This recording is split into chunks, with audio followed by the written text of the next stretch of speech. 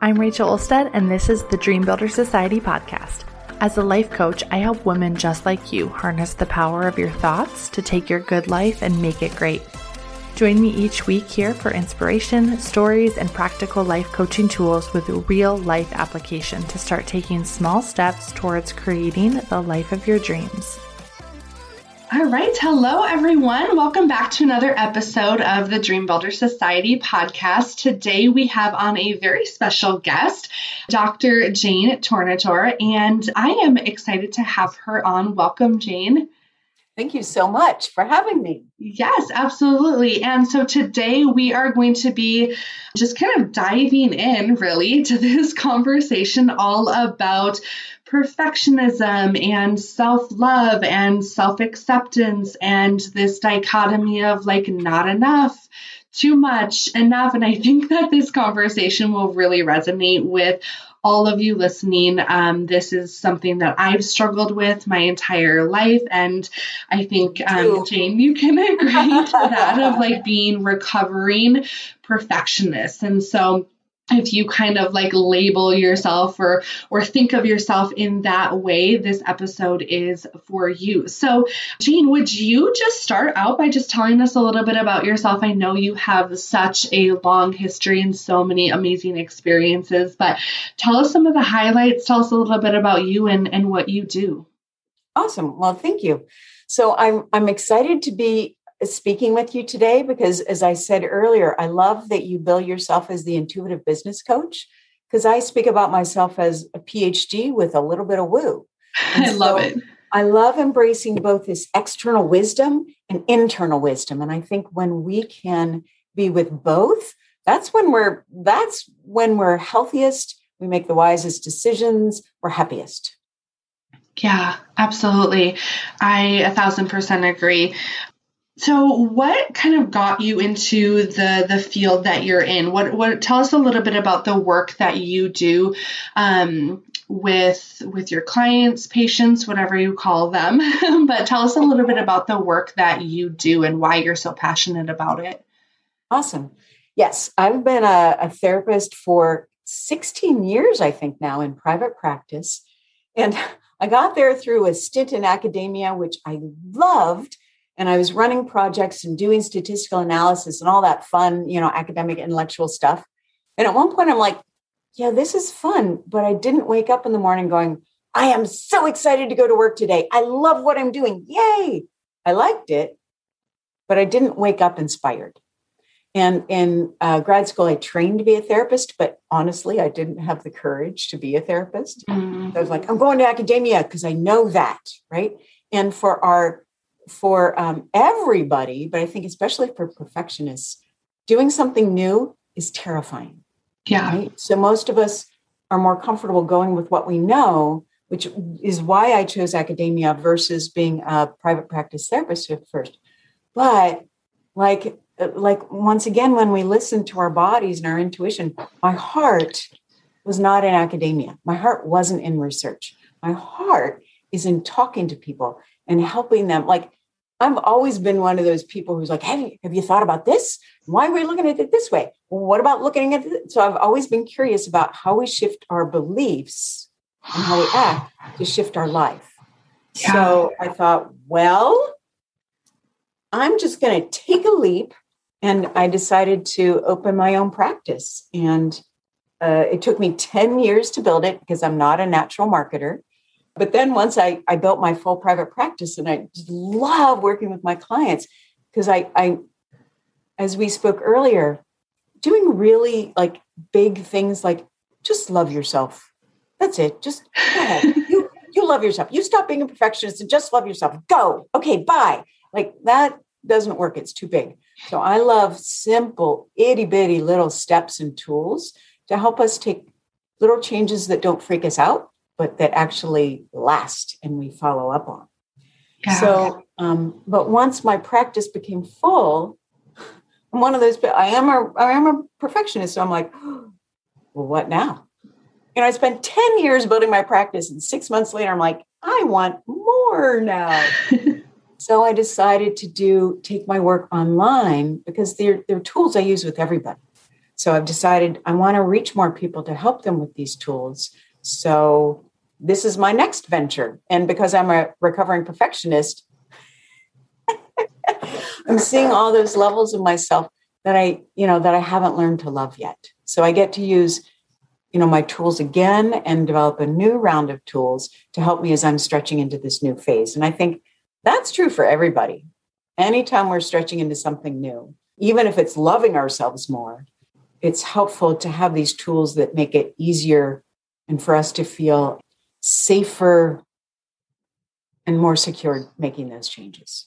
Yeah, that's beautiful. I love all of that and just sharing your journey a little bit. And I think just the honesty, even that you're showing up to this conversation with, that you have so much experience, right? You have a PhD, you have all of this circumstantial, evidence that the world would say oh, she for sure is confident and perfect in every way in what she does. And just owning the fact that there's always room for more growth for ourselves, and we can always grow in our compassion and acceptance and love for ourselves so that we can become even better leaders and supporters and coaches and therapists and whatever for other people as well. So it's funny. And I think you probably get this too, but some of my clients will say oh, you probably don't struggle with this. And it's it's why I'm really good at coaching you because I actually do struggle with this. Right. And so just that radical honesty too, and not trying to hide it any longer, right? That yes, this is something I'm working through, and hey, let me also help you work through this too. I love that. Yeah. So I developed something I call the orange bowl theory for that very dynamic you're speaking of, because we look at other people and we think, oh, they've clearly got it all together. I'm the only mess. So I developed this theory to share with my clients, which really helps. I love visual images because they seem to get in deeper than just words. Yeah. So what I say is, imagine you're in this bowl of oranges. You're an orange in the bowl of oranges, and you're looking around at all the other oranges, and they're beautiful. And they've got these beautiful round skins with little dimples and those perfect little ends. And they're just gorgeous, perfect. And then you look at your orange self and you're seeing your inside, and it's messy and it's sticky and it's pulpy and it's just kind of squirts if you touch it too much, right? And so we see our messy insides, but we don't see anybody else's messy insides. We only see their perfect outsides. So we go, I'm the only one with issues here. People say to me, oh, I'm sure you've never been depressed or anxious at all. And I'm like, oh, yeah, I have actually been. Yeah. So when we realize that everybody has these messy, sticky insides, but most of us don't share it because we're scared. We don't want people to see that we're the only messy ones. Whereas, as you so beautifully, pointed out, when we are radically honest and we say, yeah, I'm messy too, then we give permission to other people to feel okay about their messiness, and everybody feels less alone. I feel less alone. My clients feel less alone. Everybody feels less alone, which is, I think, part of what we're going for. Yeah. Not feeling so alone with our messiness, our perfectly human messiness. Right. And I just want to add to that, that I think something that's really cool that I've come to see even in my own life and just in the world too, and even just with my clients and just whatever with humans, is that when we admit to our messiness and embrace that, I think two things can happen. But one of them I prefer, and so I want to share that really quickly. Two things can happen. It's this one side of the coin, we can say oh, she or he or whatever, they're messy too. Let's be all messy together and just sit in our messiness and ruminate it and ruminate, there's the word, in it, and just be messy and sad and frustrated together. It's the misery loves company kind of thing, right? Yeah. And so I see that happening a lot, right, when we share in that honest way. But I think there's some other pieces to that we don't need to get into quite yet. But I love this other side that I see so much of. And I think just in general with the internet and with social media, like, yeah, we get to see a lot more of people's thoughts and opinions and things like that out in the open. But I think it's also provided this opportunity for people, like one of the goals that we were talking about before we hit record is like one of the goals of even just this conversation. I want people to feel seen, heard, and understood so that they feel like if they can be messy and still grow and get better, I can too, rather than like, oh, they're messy, let's be messy together and sad and messy together. Instead, like, oh, they're messy, but they can still grow, right? Because of it, right? And so it's this idea of we're not stuck because of our messiness. I'm just using that as like whatever a term, but yeah, no, stuck. We're not stuck because of our perfectionism or because of our flaws, but like we can be great because of them, and to grow and to see other people grow as, you know, like I can watch you and say like, oh, Jane has shared, you know, some things that she's gone through and like, oh, she's gone through anxiety. She experiences that too. Oh, I experience that. I can still do great things. Yes. Right. And not letting it like work against us. So I just wanted to add that. I don't know where that fits into the conversation, but no, that's absolutely true. And just looking at how the brain works, when we're just ruminating, like when I'm working with clients and they're telling stories about their past, they're literally running old neural pathway patterns. So no change comes from telling our story. What can come is compassion and feeling seen and heard, but that doesn't create the change. The change is, okay, so that's there. I'm not going to beat myself up for that. It's kind of hard, but you know, that's part of my experience. Now, what do I want now? And it's that new thought. It's that new curiosity. It's that new possibility. That is what literally changes the neural pathways in our brain. Telling the stories and the same old thing just makes the old grooves deeper. Yes. So yeah, you're absolutely. And like, I love being a therapist now, because now with the brain science and the scans and everything, we now know why what we do works as therapists and coaches. Yeah. Now we know what happens in the brain and why what we've always intuitively known. Like now we know, oh yeah, of course it's the brain. It's how the brain works, of course. And I love that also, because once I share with the people I work with how the brain works, they have more compassion.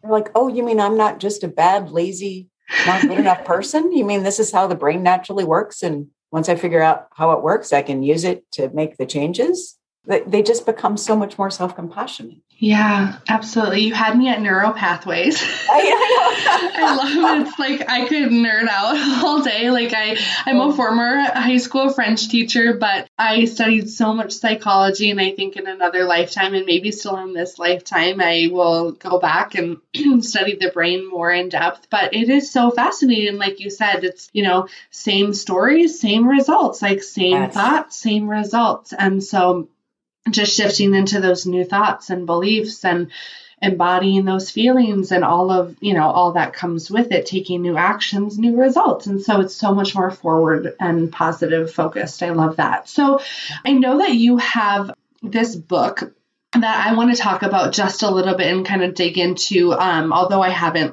read all of it, right? I am aware that you have this amazing resource, and it just struck me, this book, Everything is Perfect, Just Not Me. Correct me if that's the wrong title, right? Is that okay? It's like my bulletin. Everybody else is perfect, just not me. Yeah, I love that.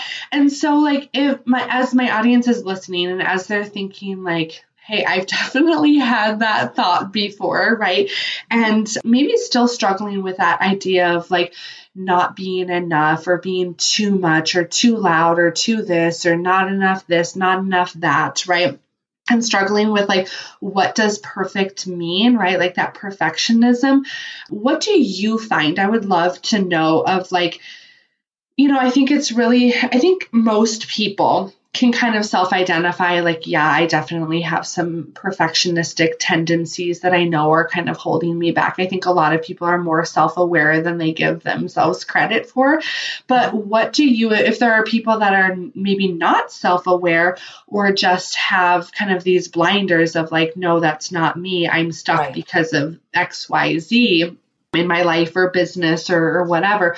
What are some of the main, like, if you will, like signs and symptoms, I guess, like of someone that is maybe still stuck in or really struggling with perfectionism? I know that's a big question, but that's a great question. So do you know the typing mechanism, the Enneagram? Yes. So, the one is the perfectionist. Yes. I, not knowing the Enneagram a whole lot, I thought I was a 4, which at that point, before I became a therapist, I was like, I was always missing stuff. I was never good enough. I was just like always kind of negative because that's where I was at that time. And somebody said, I really think you're a 1, the perfectionist. And I said, no, I can't be the 1. And they're like, why do you say that? I said, well, I'm not good enough to be the 1.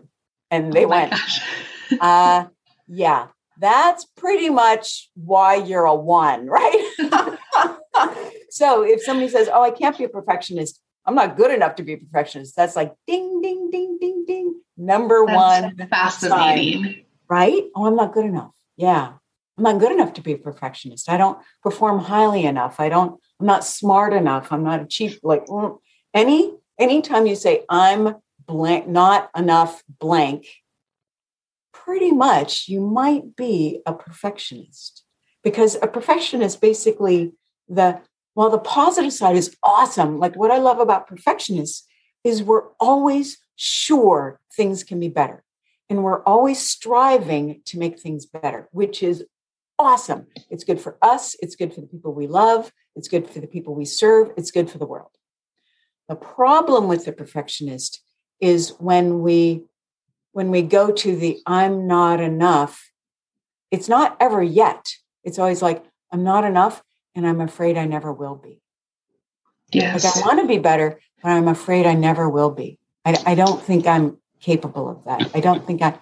So that self-doubt, instead of like, yeah, I'm going to try really hard. I'm going to make mistakes, but I'm going to try hard because I can do that. I'm capable of that. That's not a perfectionist. That's a human. Yeah. So while perfectionists always drive us to be better, and I love working with perfectionists, the shadow side is the pain we inflict on us because we're not yet something that is impossible. Like we're humans, we can't be perfect. So anytime that I'm not enough, what's wrong with me? Why didn't I do that better? When people say, oh, nice job. And you say, thank you. And inside you're like, yeah, but that really wasn't as good as it could have been. Like that internal, yeah, but is another sure sign that we're perfectionists. Is that what you see with your? Yeah. I was just curious on like your take, even just like seeing those things in yourself. And I see a lot of those things, not necessarily anymore with myself, because I've grown so much from where I once was. Right. Hence, I call myself a recovering perfectionist, right? It still comes up. But yeah, I see that a lot, even like outwardly, right? Even just the compliment thing, like you said, like someone compliments, like not even saying thank you, right? But having the but, or having the justification, or having the self-correction right away before they even accept the compliment, right? Like I'm not even good enough to accept this compliment. I have to defend why it could have or should have been different or better or whatever. So yeah, I see that a lot as well. I see it a lot Can I offer too. a little tip for that? Because I had to cure myself of not saying thank you. People would say, oh, nice job. I'd say, oh, well, it was kind of late, or I meant to get it done earlier, or I wish I had more time, whatever. So I realized that I'm like, well, I want to be able to accept compliments. So I just made a practice, which was when somebody complimented me, I said, thank you. And then I shut my mouth. Like nothing else was allowed to come out. So in the beginning, I would say, thank you. And then I'd shut my mouth and inside I'm like, I'd have all those buts inside my brain. But I did it enough. I just kept saying, thank you, thank you. And it's, these little actions which create the new neural pathways. So one day at that point, I worked for the Alzheimer's Association and I turned in a report early. And she said, wow, you turned in a report early. Nice job. And I went, right? Like, no, I said something like, yeah, I know, right? I'm early. Isn't that awesome? And then I was like stunned because I just complimented myself. Yes. Not even thinking about it. It just came out of my mouth. So I said, thank you so much, that it built up new neural pathways of, oh, I get to accept compliments. I get to accept compliments. Oh, I really do deserve compliments. Nobody's going to die if I receive this compliment. I'm still going to actually do good work if I accept this compliment. Until it came to the point where I spontaneously expressed my pride in my ability to turn the report in early. Not a big deal, but it was a huge deal at the same time. Does that make sense? Yeah, I love that. And like you said, like not giving airtime, even though it was in your brain, these thoughts, but not giving airtime to it and like reinforcing and like giving our brain extra evidence to be like, see, told you, is just thank you. Thank you. Thank you. And making it this like simple but very diligent action of just saying thank you that reworked that for you. I love that. Yes. I was going to add to that, like one of the symptoms, at least for the women that I work with specifically in business, and I like to talk about like what I do as life and business coaching as very holistic, of course. I don't consider myself a business consultant because I feel like that's very much just like strategy, do this, it works, I promise, like you're on your way. But instead really coaching and helping them, really helping guide my clients to their own best answers, right? Yeah. With obviously my experience and expertise in there too. But I talk about it in like a really holistic sense because any like life and business don't, we're moms, we're wives, we're business owners, we're this, we're that, like it all meshes together. And so how we do one thing is usually how we do everything, right? Because of obviously how our brain is working. And so one thing that I see a lot of times how this compliment thing translates into their business, which I just wanted to offer for my audience to kind of think about it in this way, is that I see a lot of times so many women either not acknowledging at all or radically downplaying the results that they've created in their own lives or businesses. And so kind of like the compliment thing, it could literally just be like, that's a really nice color on you, or, hey, you did a great job, like getting that report in on time. It's kind of like the thank you or the, downplaying it, but even results in their businesses and their lives, overlooking it and refusing to like celebrate those achievements, and whether they're big, small, whatever, anything in between, right? Signing a client, that's a big achievement, right? Making an X number of dollars in their business, that's a big achievement, but also like, spending 5 extra minutes a day working on their new thoughts, right? Like that's a huge achievement if that's new for them, and so not acknowledging their wins and results, I think is a huge outward sign and symptom for me, at least, to see like, oh, it's not enough, or that was a fluke, or there's some reason, right, that they're justifying that that's not enough, or it could be better, right? I could have signed 2 clients. I should have made this amount of money. I, didn't yell at my kids today, right? Like I should never do that. Like I should always be this good. This is just an expectation, right? And like just glossing over a lot of their results and wins and just achievements in their lives. And there's a brain reason why when we're not celebrating ourselves or our achievements or even our little itty bitty actions, we're leaving an important tool using our brain off the table. Because when we celebrate ourselves, when we say, yay, I did it, yay, nice job, our brain produces, when we want to create new neural pathways, our brain needs acetylcholine to do it. Three things produce acetylcholine: punishment, reward, and importance.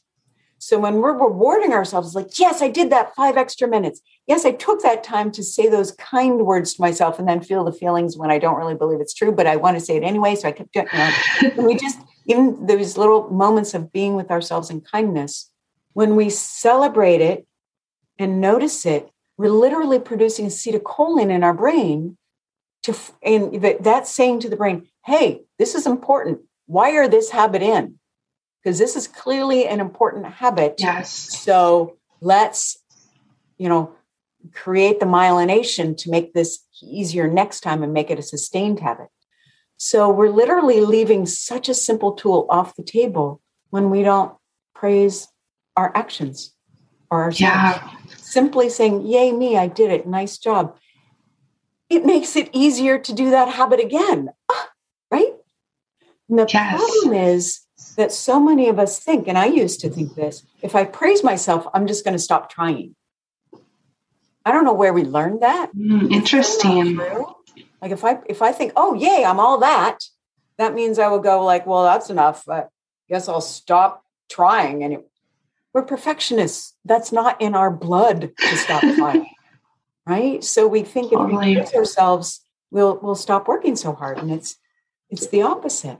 Yeah, I so agree. I love that. Do you feel like perfectionism affects, I don't know if you see this, I don't work with men directly, but I have a lot of men and different male figures in my life that I have seen struggle a lot with perfectionists, but I also see it outwardly discussed way more among women. Do you feel like it plagues women or men about the same, different, or do you feel like this is something that is just how we discuss it and how we handle it maybe just makes it seem larger with one group versus the other?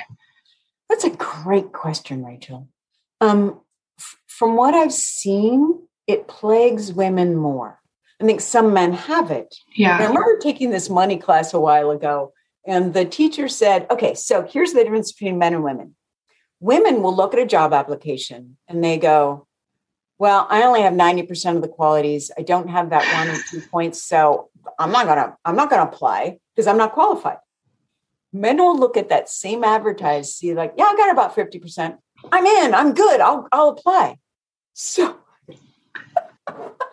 and I had a boss in grad school who was, as an English literature PhD, heading up the Department of Family Medicine doctors in the University of Minnesota. Wow. Yeah. And as a perfectionist who thinks like, I'm sorry, I don't only have nine out of the 10 points for this job, so I can't apply. What's the point?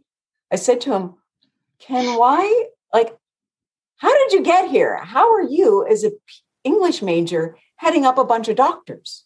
And he said, well, there's never been a job I didn't feel I was qualified for. And I thought, I like that attitude. And it clearly works for him. So I think men are trained more towards, well, you'll just figure it out. And women are trained more towards, you got to have it all figured out. And I think that might be, I think we're all capable of perfectionism, but I think that's the message that boys and girls and men and women.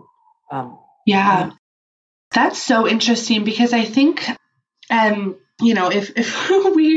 we dug into, which we don't need to right now, if we dug into like the energetics of it and the ancestral pieces of it, I think there's a lot of that like literally rooted in our DNA and our RNA, especially as women, just like simply not having the same opportunities, like as men have had the same status, whatever, all of that for years and years and years and years.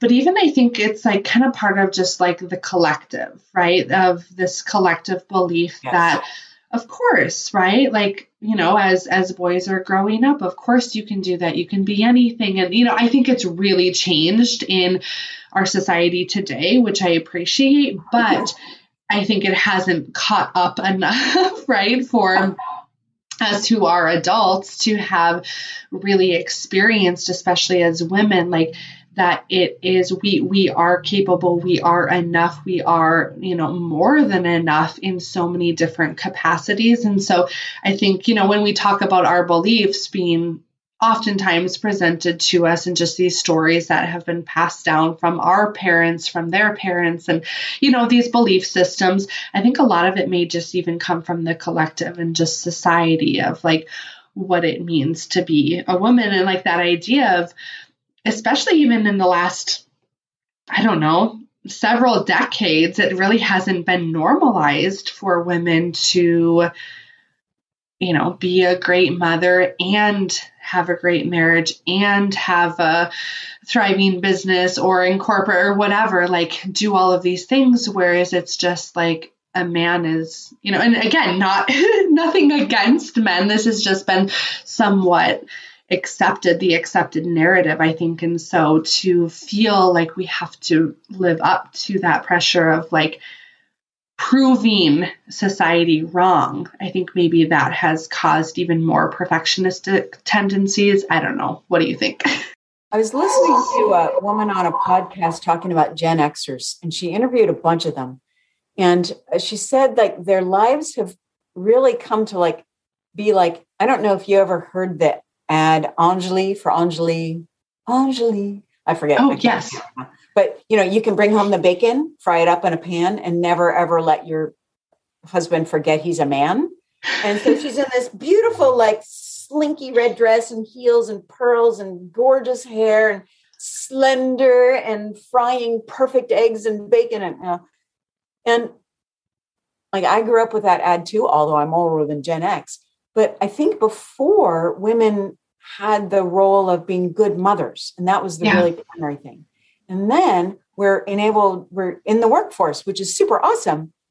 But because we're supposed to be very good, now we have to be good at everything. Yeah. And it isn't just like, oh, okay, we're gonna bounce back and forth in excellence or even okayness. Now we have to be good at everything. Yes. No more time. We still have the same amount of hours in the day, but now we've just added more to our plate. So one of the images I offer my clients is like a teeter-totter. And we were talking about earlier about how, before we got on air, about self-care being yet another thing we're adding to our to-do list that we are probably failing. And so I think of life as a teeter-totter.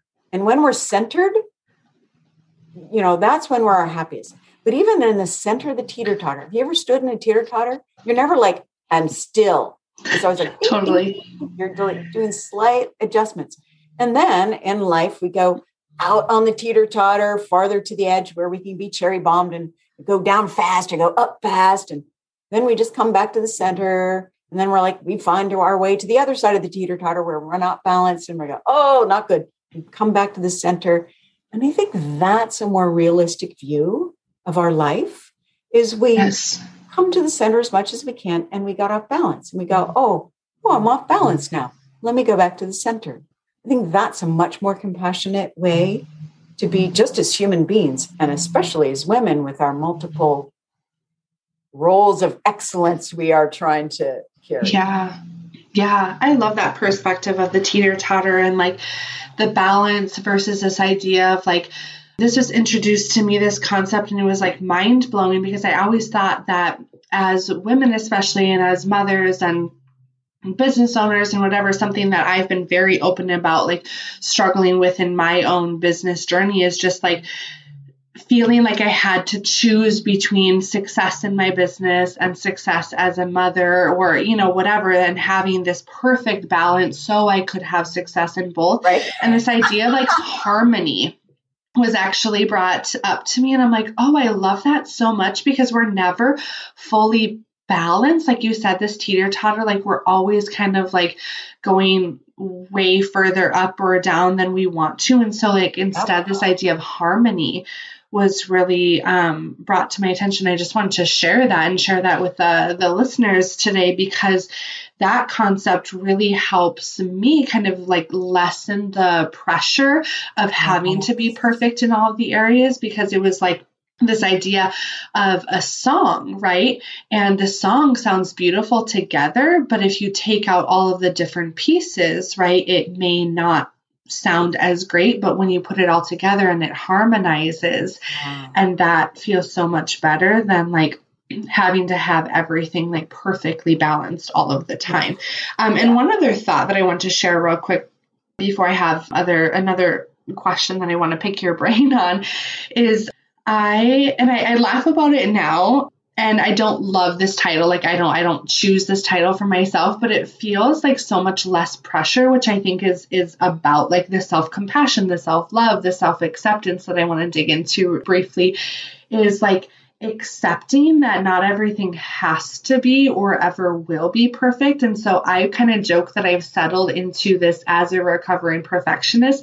I've settled into like what I label like productive mediocrity. And so it's like, I don't love that word, mediocre, because I think that there's a negative connotation with it. And I don't think that anyone was like made for mediocrity and for settling. Enoughness. What's that? Productive enoughness. Yeah. And so it was like this idea of mediocrity in my mind was like this sufficiency.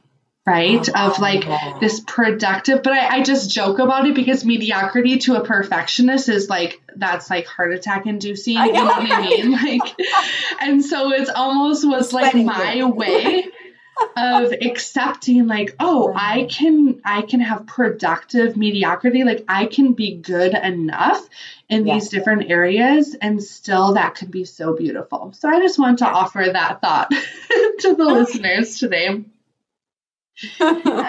So tell me a little bit about, and tell us maybe in your experience, like what are some of these simple shifts? Like I feel like we've really identified like what this is, you know, who struggles with it. I think most people know if they struggle with it, but it's one thing to know I struggle and another thing to know like, okay, so what do I do about it? If I don't like that I struggle with this, what can I do without just like slapping, just like, you know, just stop it. Just, stop telling yourself that and just love yourself. Like, oh, easy enough, right?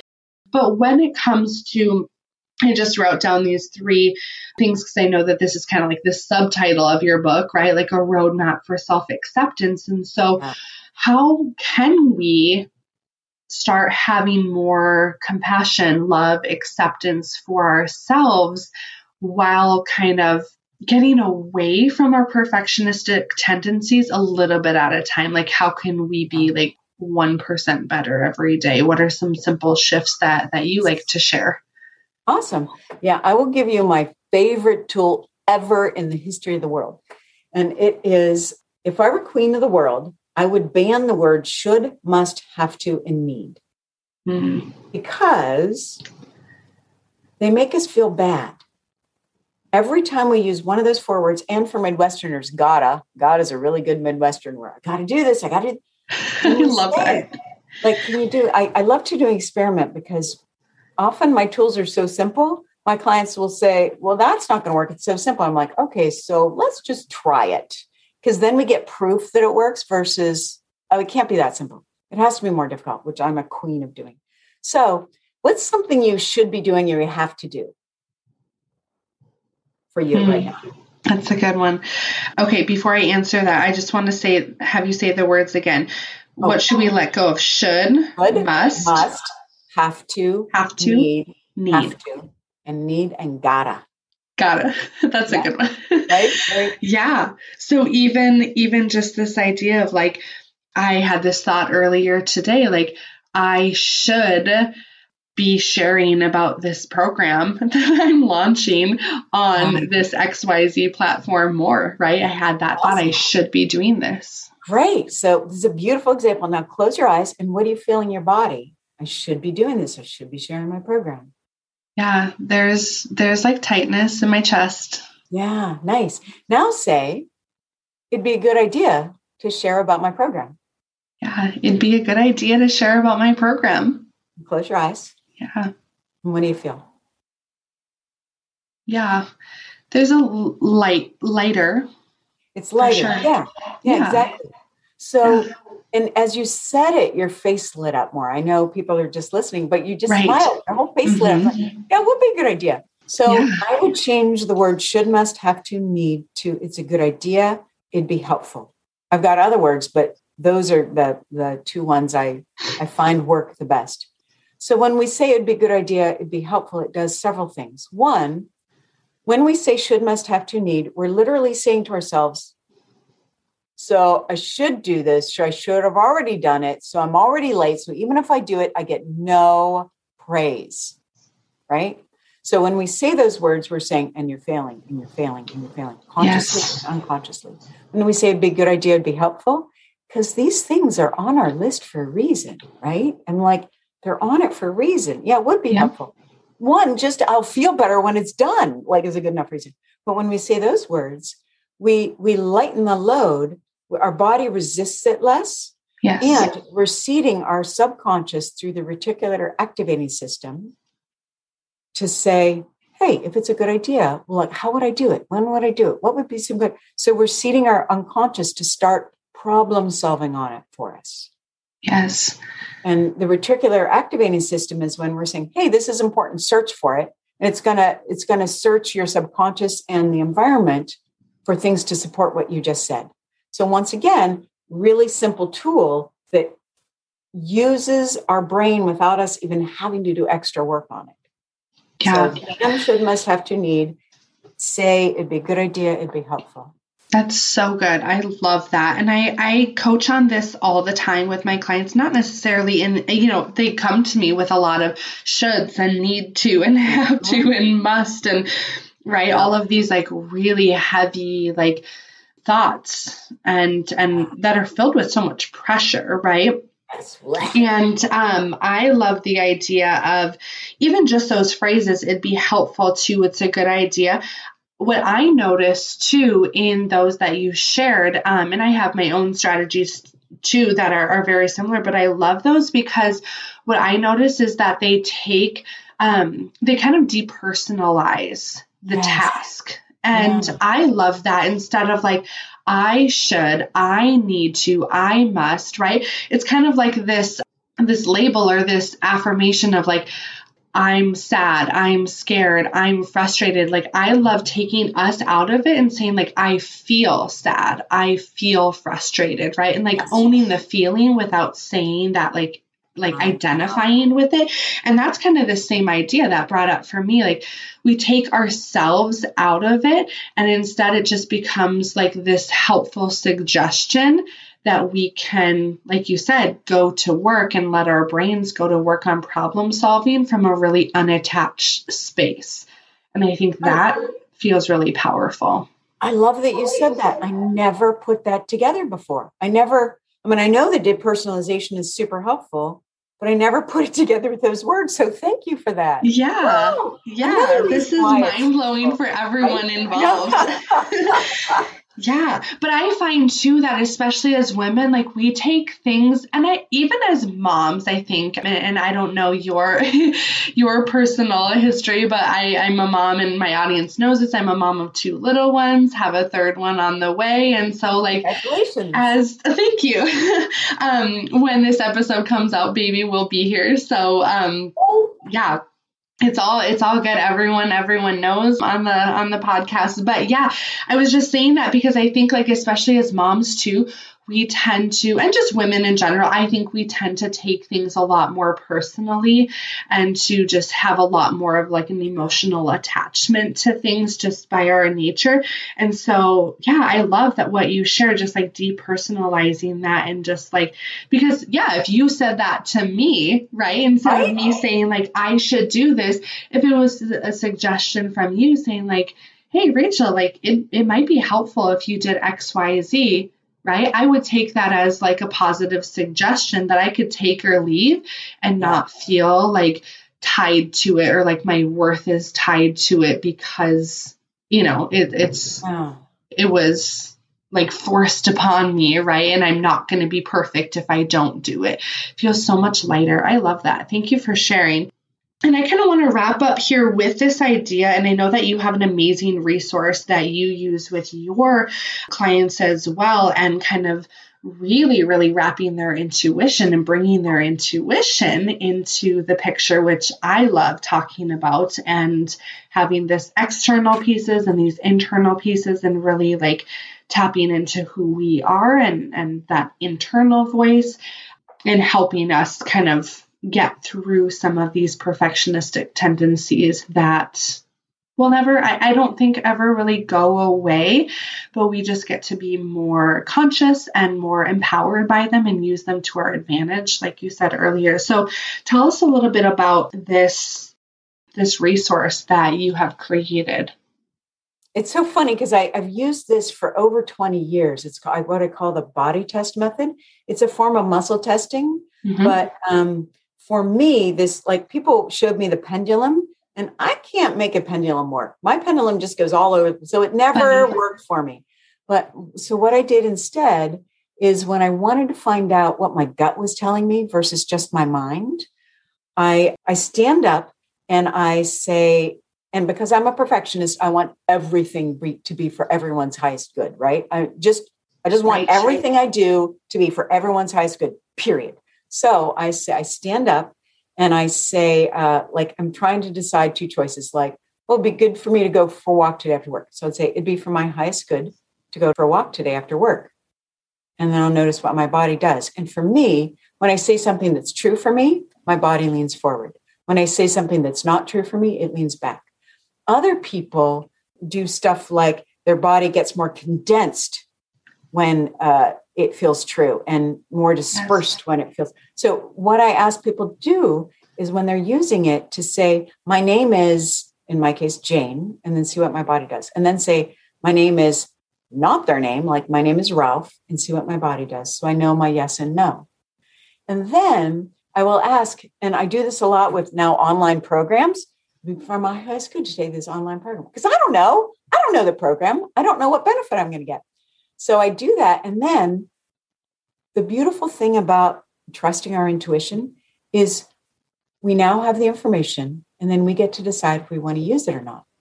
Well, what's really interesting is never, and I've been doing this for over 20 years, sometimes I listen to it, sometimes I don't.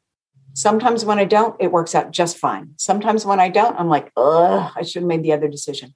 Never once in 20 years have I been like, I shouldn't have done what my body said. Right? Never once. So I use it now. I tested it on small decisions because my ego didn't want to, which car should I buy? Like, early on was like, that was too big to trust. Too big. Like, now I absolutely trust it. So I have this body test method, and I'll send you the link. It's basically everydaylove.me/body test, but I'll send you a link to put in the show notes too. Beautiful. If they want to download it and I'll do a video and a little graphic and everything to make it easier for them to use. But it's a lovely way for us to stop constantly questioning our decisions and just go, I'm making this decision and it's done. Yeah. So questioning stopped. It's awesome. Right. I love that. Yeah. I love intuitive work. I will say personally, and maybe I need to go back to it, but like the body muscle testing, well, the muscle, it would be a good idea if I started using the muscle testing again, because that concept was introduced to me by one of my mentors and an energy healer that I have worked with in the past. I have a pendulum as well, and that feels fun to me too. But even just in general, I think it's just really interesting to just start tapping into, especially for those listening who maybe don't feel really in tune with their own body or their own intuition, and are having, because they feel like every decision, everything that they do has to be perfect, right? Yes. And they think that because they're not perfect, that they don't trust themselves. Yes. This could be one simple step in the right direction of just developing slowly with, like you said, really small decisions, even like which color shirt is a good idea, Exactly. Like, is it a good idea to wear the green shirt or the pink shirt today? Just small things that they can start building up that self-trust.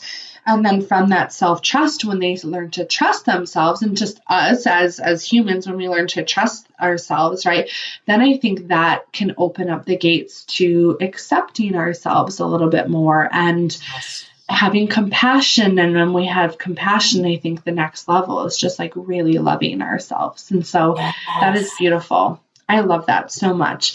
Is there, anything, I feel like we could talk, and every guest I have on this show, I'm like, we could probably talk for 7 more hours, but for the listeners' sake, we'll wrap it up. But is there anything more about this concept of perfectionism or self-love and self-acceptance, anything else that like you really just want to make sure that my audience hears today from you? Yeah, one of my favorite things to do when I'm being my imperfect, messy human self is I put my hand, and I got this from Tara Brach. I put my hands on my heart, and I go, oh, I'm hurting. Period. That is such a lovely, just truth-telling, self-compassion of like, oh, I'm a messy human and I'm hurting. And it's such a kind, loving way for us to be with our feelings, not having to tell stories about them, but just allowing ourselves to feel and allowing ourselves to release. When we just feel, the feelings go. When we fight them, they stick around for us to come back to later. But just like, oh, I'm hurting right now, and feel the physical sensations. And then they go. And then we can go back to being our resilient perfectionist, always wanting the world to be better people. I love that. Yeah. Like using that perfectionism as one of our greatest assets too, instead of allowing it to hold us back in so many ways. And just to add on really quickly to that idea of just, tuning in and just like acknowledging the fact that you're hurting or, releasing those feelings. I like to think about it like, how would we approach someone else, or how would we approach like a child, right? Like allow them to have their feelings, allow them to release them, and then they feel so much more loved, right? Because of that. And so we can just do that for ourselves too, even though we're adults, right? It doesn't feel as natural, but it becomes natural when we just simple shifts daily. Yeah, absolutely. I love that. This has been such a fun conversation, Jane. Thank you so much for coming on the podcast. I know we're going to link up some of the information that you shared in the show notes too. But if my listeners just want to know more, really resonate with you, your message, kind of your work, where can they come find out more and hang out with you online or wherever? And we can link that up in the show notes as well. Great. Yeah. My website is everydaylove.me. And they can sign up, and I send out weekly love notes full of tools and perspectives and simple little things we can do in the books I'm reading that I'm like, read this, it's going to help you. So lots of different ways for us to take simple little actions to just love ourselves more. We don't have to be perfect at it. Even just a little more love every day is going to rock our worlds eventually. Yeah, so fun. I love that. Awesome. Well, yeah, like I said, we'll link all of that up in the show notes, and we'll make that a wrap for today. Yay. Thank you so much, Shane. Bye, everyone. Thanks for tuning in to this episode of the Dream Builder Society podcast. If you enjoyed this episode, I'd love if you'd head over to iTunes or Apple Podcasts and leave a review so we can continue to get this content into the hands of other incredible women just like you. If you're interested in learning more about the work I do and what coaching could look like for you, head over to rachelolstead.com and book your free clarity call so we can explore how coaching can help you create your own dream life too.